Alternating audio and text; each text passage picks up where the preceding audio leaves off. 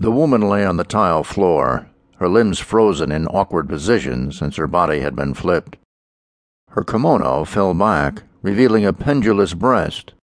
Sam averted his eyes, and Lou drew the gown together at the neckline. "Sorry," Lou said. "Are you saying that to me or her?" She shrugged, but pain etched her face. Lou wasn't as hard-boiled as she pretended to be. "Both of you, I guess," she said. Sam took a second look at the dead woman, then stared at her face.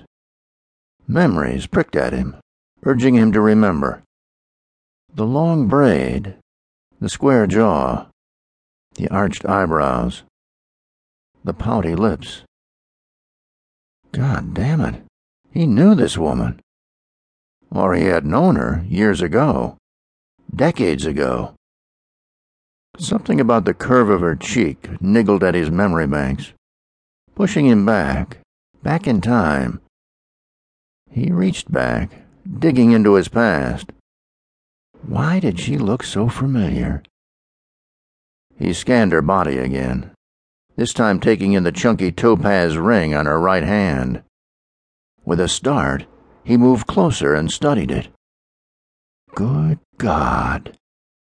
He recognized the amber topaz, remembered it flashing over his body as the woman had purred atop him and stroked him into oblivion. It had been a sexual nirvana, the hottest night of his young life. Spring break, senior year of medical school, Miami. The weather had hung heavy with humidity, making breathing difficult, and movement an instant sweat bath. His friends had met up with 3 willing co-eds and pushed him into the arms of this girl the night they arrived. While his friends bawled their brains out in their respective rooms, eliciting shrieks and ungodly screams from their nubile partners, Sam tried to get to know his date. They'd talked about politics, music, organic foods, and books. She'd been interested in the occult and chatted animatedly about her Ouija board.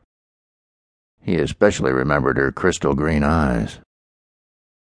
I was a nerd, so scared, so inexperienced, especially for my age.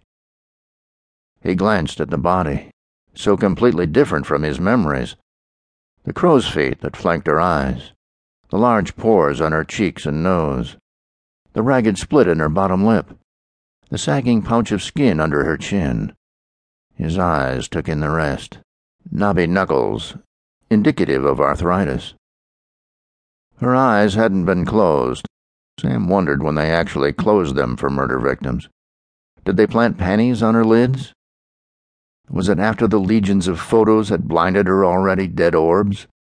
After 10 men had crawled around her poor body and detailed every beautiful and ugly detail? After the whole official police and ambulance roster had drifted past the door, staring at the poor woman whose privacy, complete and quiet only hours ago, now had been violated like a frog's dissection in Biology 101. Sam sighed. The poor woman had wanted only to paint her fingernails pink.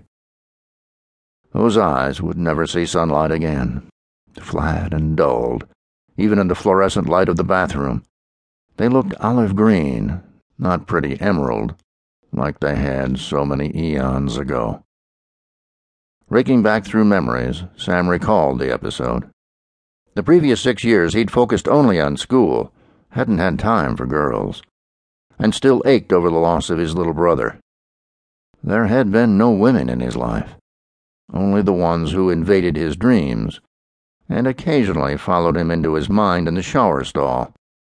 They'd been easy to appease, easy to dispatch, and easy to forget. The relationship, if you could call self-satisfaction such a thing, was perfect for him.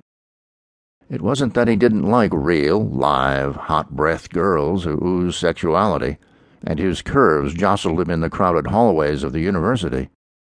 He liked them plenty. But he'd never quite recovered from the guilt he harbored after his brother's disappearance. He'd frozen into a social recluse, a boring study hog who bent over textbooks instead of pretty co-eds.